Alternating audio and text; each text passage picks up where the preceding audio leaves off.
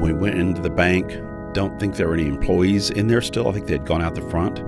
And there was a large man, properly dressed gentleman, that was lying dead on the floor.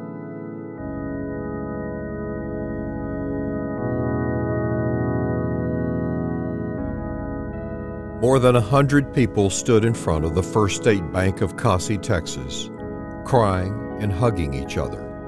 The crowd spilled into the main street of the small railroad town built in the late 1870s. 52-year-old Michael Wells, the bank president and a beloved community leader, had been shot 3 times in the back before the bank was scheduled to open for morning business. The vault was locked. No money was missing.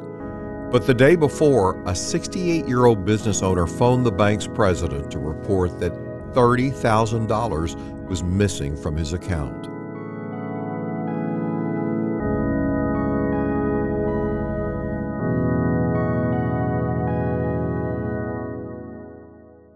Hello, I'm investigative reporter Robert Riggs, here with former federal prosecutor Bill Johnston to talk about one of his cases. It was a murder bank robbery in a small Texas town, a town known as the small town with the big heart. And this case just about broke the heart of that little town named Kosse, located southeast of Waco, of population 500. Bill, when the call came in, you were with the Texas Ranger on the trail of a murderer involved in international terrorism. What happened next? Right. We were executing a federal search warrant, probably not more than 30 miles away from this little town. And the call came to the Ranger that there had just been an apparent bank robbery, and it was close by. And so the Ranger said, let's go. And I got in the car with him, and he sped quickly toward Kosse, Texas. And we arrived there shortly after other law enforcement arrived. And at the crime scene, inside the crime scene tape, what did you find? And was there anything there immediately raised suspicion among all of you? You know, it's just kind of a sad deal and shocking. We went into the bank. I don't think there were any employees in there still. I think they had gone out the front. And there was a large man, properly dressed gentleman, that was lying dead on the floor. And I couldn't readily see a wound or anything. It was just odd. And so we, walked past him toward the back of the bank where some other officers were, and began to hear kind of what happened. But it looked like, and it appeared to all there, that this was a tragic bank robbery. So Dava Truett, the head cashier that had been there for 20 years, she was the kind of the right-hand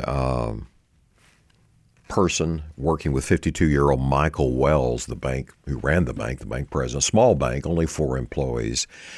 She had called 911, said an intruder came in the door, right, knocked her out, right, and that when she awakened, there was her boss, fatally shot 3 times in the back. She then said she called her husband. Now, about 15 minutes later, this is early morning, this is around 7:30 a.m., her husband, Jerry Truett, runs into a grocery store located next to the bank and says, something's happened at the bank, come quick, right now, he's yelling out. And so he and the grocery store owner run down there, and here it is. And his wife, the head cashier, raises the bangs on her forehead to show that there's a knot where she's been hit. Her story in reporting this apparent bank robbery was almost like out of a book, maybe a television show from the 60s. Mm-hmm. There's a knock at the back of the bank, in other words, a back door, she says, and I guess the environment there was such a small town, situation, she didn't hesitate to open it, but she says when she opened that back door, someone struck her on the head or something, and she hit the floor, knocked out, and then said she was unconscious.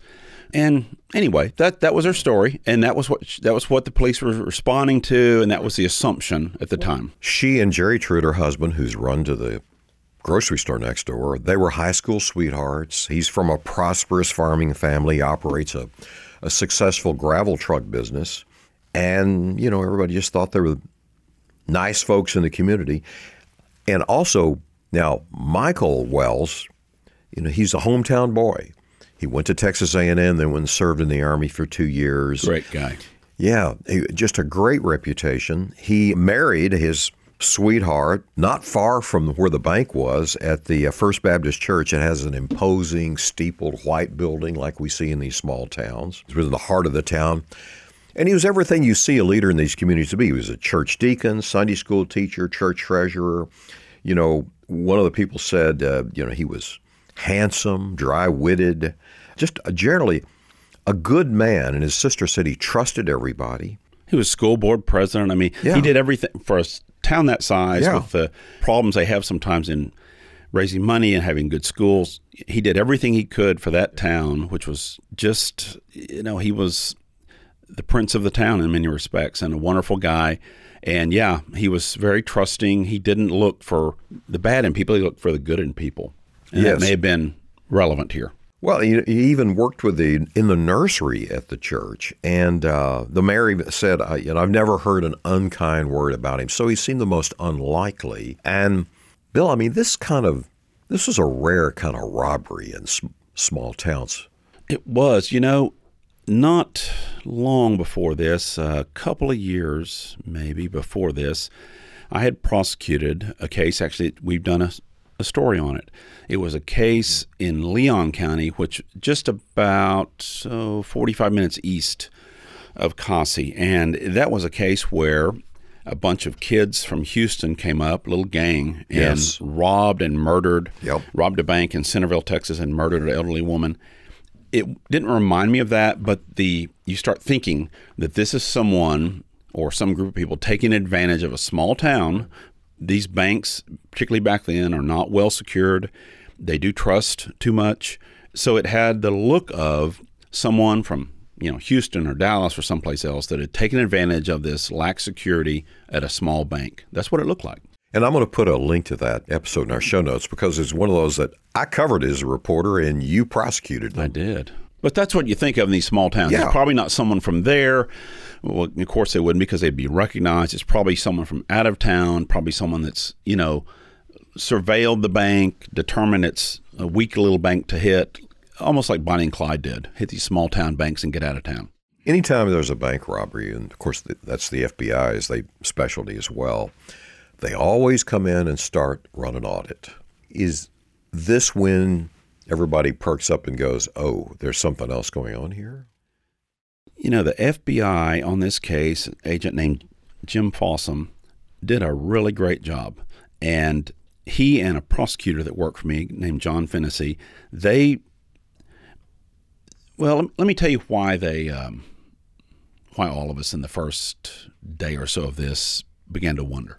Ms. Truett, the bank head cashier, had her story that she'd opened the back door, got, as we say, conked on the head by something, and it knocked her out, and she woke up, and all this had happened. And, that standing alone, you kind of look at it a little bit. I'd had a couple of really bad concussions by this time in my life, football and rodeo, and I knew that to get knocked unconscious, man, it takes a whale of a hit to knock you unconscious. And you don't normally stay out that long. Medically, her story was possible, but not, likely. But then later that day, she had been examined by the, right after the call, and they found a little knot on her head. Wasn't huge. But then she reported to a doctor later and said, oh, gosh, I'm having really, a lot of headaches and head trouble. And he felt her head. Well, there were a couple of knots on her head that weren't there earlier. So everybody's like, those things don't pop up. It's not a cartoon. They don't pop up on their own. You have to get struck, and you have to get struck recently. So everybody's saying, did this lady go to be more convincing, knock herself on the head with a hammer or something and show up at the doctor so she could claim more likely, concussion and unconsciousness? And that made everybody wonder, what's going on here? Is this really what it appears to be, a bank robbery from some stranger? Well, it also struck me there were no spent shell casings. And these usually are the bank robberies I cover. These are fast deals. The robbers don't stick around to pick up shell casings. Unless it's a revolver, of course. But this was a caliber that, as I recall, that's more likely an automatic. Yeah, 25. Right. So that's not there. And then a few days later, she resigns from the bank. She did. So her behavior, her story was tolerable initially, but her behavior began to be the telltale because, as I said, that day she reports, headaches, and there's a couple extra knots on her head, which was very odd. And then she's wanting to get away from the bank. This was so terrible, got to get away. And as you said, then really great work by an FBI agent who got into the books of the bank. And the reason that this had to be done and couldn't be done quickly was because this bank, and you don't see them anymore. Almost nowhere do you see banks like this anymore. This was like a passbook bank. So in other words, people that are old enough to remember this, if you had a savings account, you had a little book, a little folder-looking book, and you had your running account in it. I had one of these in high school. That was the first thing you did. You went down, Dad took you down to the bank, and you got your passbook because, son, you're going to have credit someday, and you got to have a bank account. That's right. And so instead of a checking account, although many had that, they would do a little passbook account. And many elderly people and even people that weren't so old in that community who had been farmers and ranchers and saved money, for 10, 20, 30, 40 years had large savings accounts that were operated by passbooks. And so the passbook they had, the little book, which had a running account total, that was what they had to go off of. Well, the problem is that's an easy mark for someone that wants to embezzle or steal because your evidence is just the number on this little passbook, which may have nothing to do with what the bank's records show. If someone had a bad motive, they could give you a passbook account showing $46,000, someone could take $30,000. The bank might know, but you wouldn't, and you may not know for years. So that was the exposure the bank had, and that was why a hand audit had to be done. Yeah, it's before the days of computers. We're going to pause right there, take a message for our listeners, and we'll be back to talk about the audit more on the passbooks.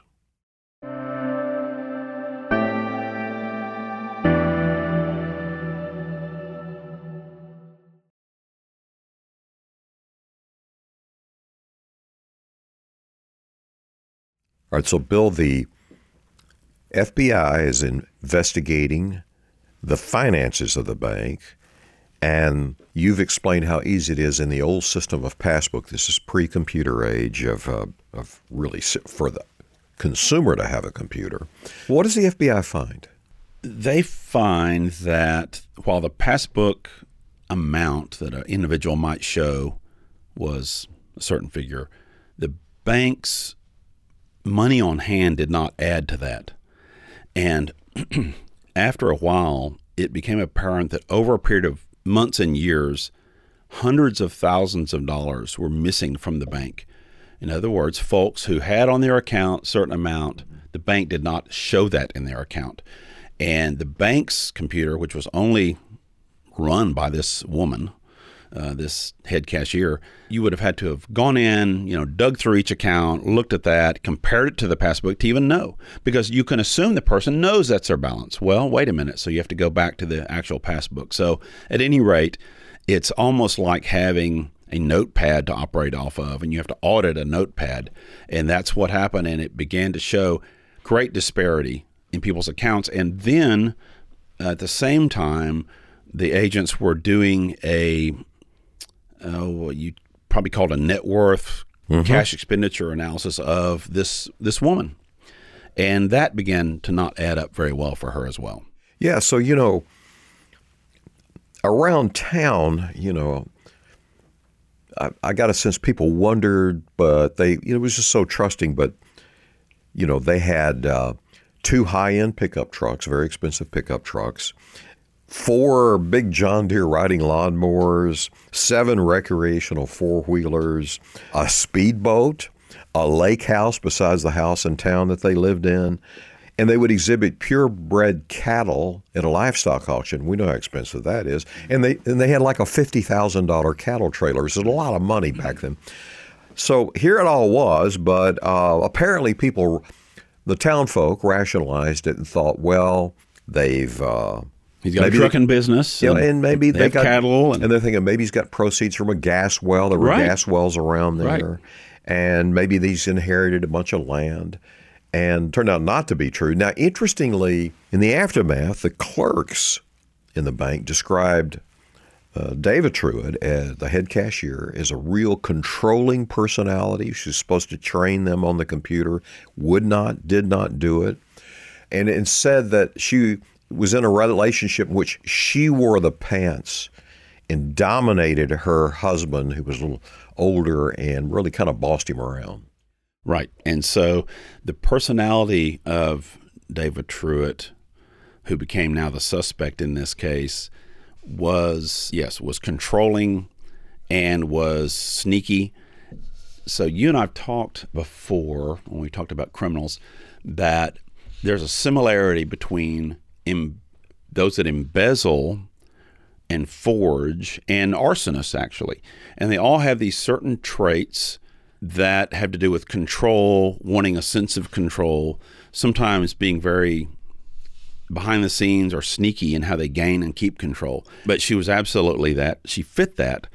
And the more they looked, the more they could tell that she had almost complete control of the bank's finances, to the exclusion, intentional exclusion of everyone else. And the bank president, bless his heart, was so trusting, he just let her.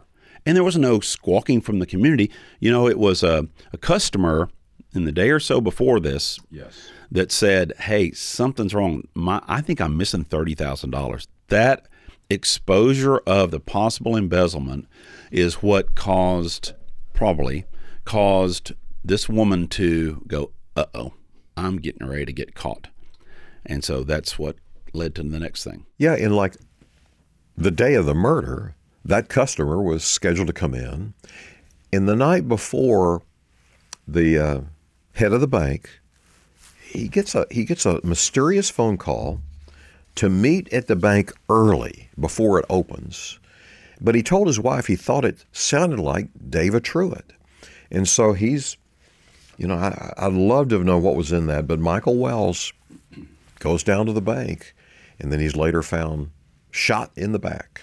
I think that Ms. Truett probably convinced him that something was amiss at the bank, and he needed to get in early to deal with it in some fashion.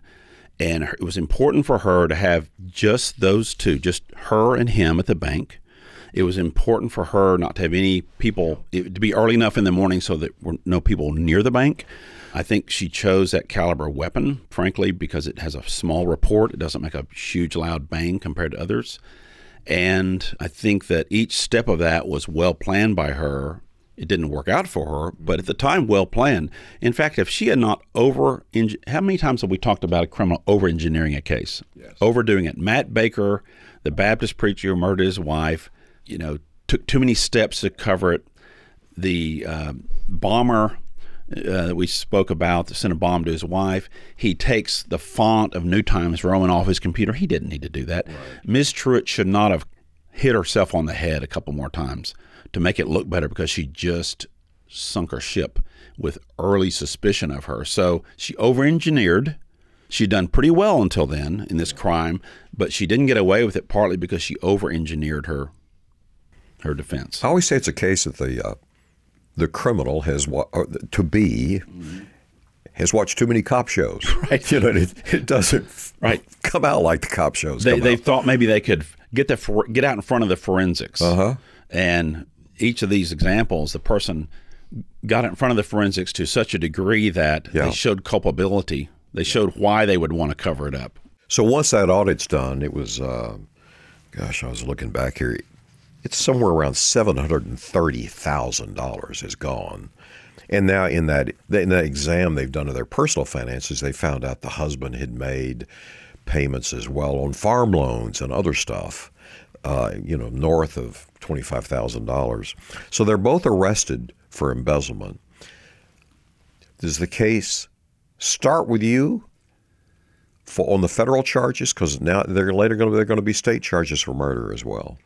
Well, what happened was that, again, this FBI agent and this assistant that worked with and for me, they had an idea of how it could proceed. They figured out enough forensically and then enough on the embezzlement side that they thought they could charge her. They did, because it was a federally insured bank, of course, and they charged her. And the way the federal sentencing guidelines can work is you can get a huge sentence if someone is killed during an offense, which was here. So they moved forward first, and they wanted the husband's cooperation, which they eventually, I believe, got. But they moved first federally, and the state, I think, followed up behind, as I recall. Okay, so in federal court, the old court where you were, she was sentenced to 30 years and a $10,000 fine. But then she ended up pleading guilty in state court and got a sentence of 50 years. Pled to murder, didn't she? Yes. Oh, yeah, she pled to murder. But during this process, when this is going on, her attorney wanted to get her out on bail, wouldn't do that, but convinced the judge to let her go in a halfway house in Waco. But what really got me, there were all these townfolk that came in and testified about what a trustworthy and wonderful person she was. And I'm like, have you not read the newspaper? That almost always happens. You have part of the folks who say, yeah, I knew she was a rat. And I saw it all along. And the other faction is, no, she's a wonderful person, or he's a wonderful person in a given case. They're wonderful, like the Baptist preacher, his congregation, part backed him and part didn't. And so that happens because people, they don't want to look foolish for having been friends with someone who's a murderer, for one thing. And so they tell the court this. But yeah, she got to the halfway house and couldn't act right there, could she? No. So she tries to run over the wife of a man she's gotten involved with at the halfway house, another criminal, and gets charged with attempted assault. Right. So this lady who did this deal, it's, look for some feeling or a conscience in connection with stealing, 90-year-old farmers' life savings. So that first, let's go there. And most of those victims that she stole from the bank were elderly. Yes. Obviously, the people that really wouldn't be looking at those passbooks right. and keeping up. Vulnerable people. So she didn't mind at all. Taking their money, taking their life savings, and leaving them in the dark about it to find out someday, or if their estate or kids or whoever to find out. And so, well, let's look there. Is that a psychopath? Well, I don't know. That's pretty mean. That's not like taking money that will be brought back. So then so that she doesn't get caught, she murders one of the finest men, or the finest man in town, one of the finest folks you could ever meet. And she's been at that bank 20 years. He trusted her. Everybody Implicitly trusted her. He paid her well. He gave her authority. He didn't mind her being a little bossy. He let her, her job was how she made it to be. She shot him in cold blood in the bank, right in front of the safe. That's where he was. And he dropped. And of course, whether or not any aid could have helped him, she's not going to get any aid at all. She watches him die and then makes up a wild story about it. And then, yes, a few months later, while she's awaiting trial, she tries to run over someone.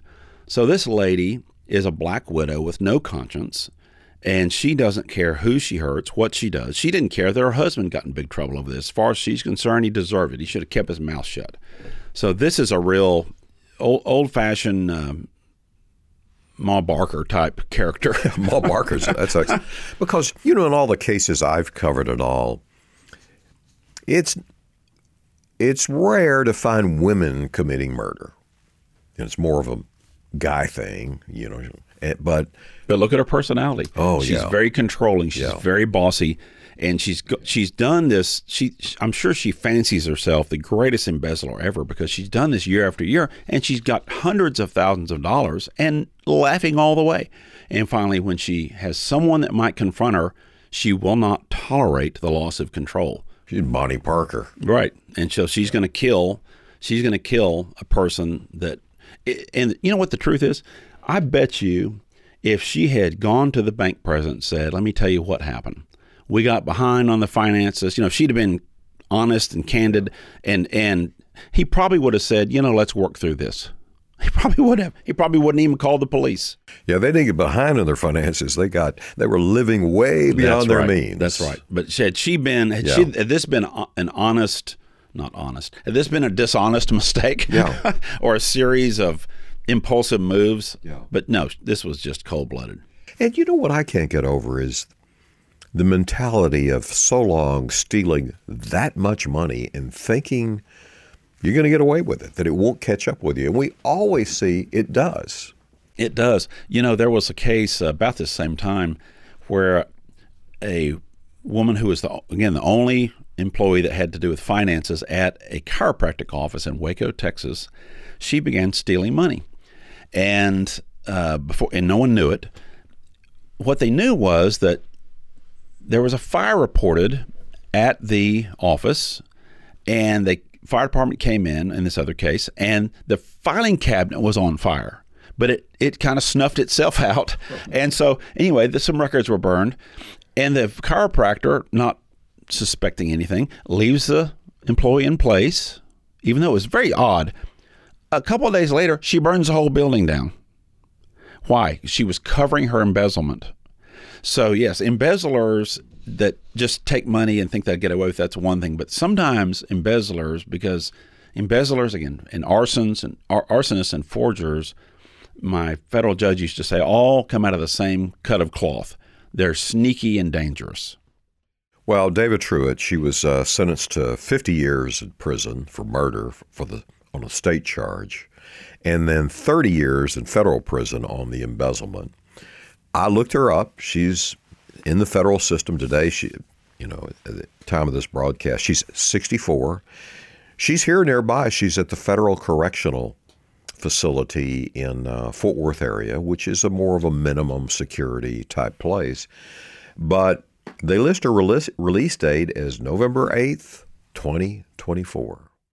Wow. Well, I hope the state murder case pulls her into the state system and she has to serve a long state sentence there, because the embezzlement, the federal accountability is great, but to murder someone like that, I hope she is denied parole for the next 20 years. Yeah, or you're literally letting the Black Widow back on the street. And I wouldn't trust her to, do one thing right.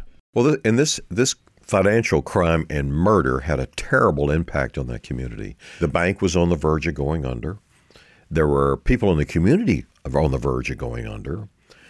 So another bank came in and took it over. But as a result of what had happened, they terminated 2 of the employees that had been there forever that were innocent in all of this. And now they suffered. Those that live in large cities forget or maybe aren't aware of how delicate small towns are in terms of their finances. You see little towns in Texas that have sort of dried up, particularly in sort of northwest and west Texas. Usually it didn't dry up at once. Something happened. One business went under, and then because that business bought from this business, they go under, and because that business was supported by it, but it did. The town of Kosse suffered greatly. Good people, good salt of the earth people, farmers and ranchers, people that had been there forever. The whole town suffered because of one person's selfishness. So what does this say about trust? Your father was a prosecutor. My father was involved in law enforcement and small business. And in that time, everything was done on a handshake. But what about today in trust? I mean, people have asked me, the investigative reporter, who do you trust? And I went, nobody. Nobody. There's all these things I want to take a look at. It's such a sad state of affairs, but, there've always been people that would betray and always been people that would steal and embezzle. So that's always been with us. But when it happens in a little town like this, it shakes everybody to the core, because they do think, I saw that person at church. I saw that person here or there. And when you shake someone's trust, you can shake everything from their faith all the way down to their family. Well, Kosse was known as the small town with a big heart, but I think it's fair to say they ended up with a broken heart. They did. It was sad, and a case of, as you called her, a black widow who stopped at nothing, would do anything to save her own neck. So, Bill, we're going to dig around more in our case files, my reporter's notebooks, your case files, and so we'll be back with stories from inside the crime scene tape. And here's a footnote to the case. Jerry Truett, the husband of convicted killer Dava Truett, claimed he did not know that his wife was embezzling money from the bank. During the second day of his money laundering trial, a plea agreement was reached to reduce his charge to 10 years probation. The pending murder indictment for Michael Wells' death was also dismissed. Wells' wife met privately with Truett for a half hour while the details of the plea bargain were being worked out. Mrs. Wells said, "His boys need their father. I don't want his boys to suffer like mine. Jerry loves his children." The more than $700,000 embezzled by his wife was never recovered.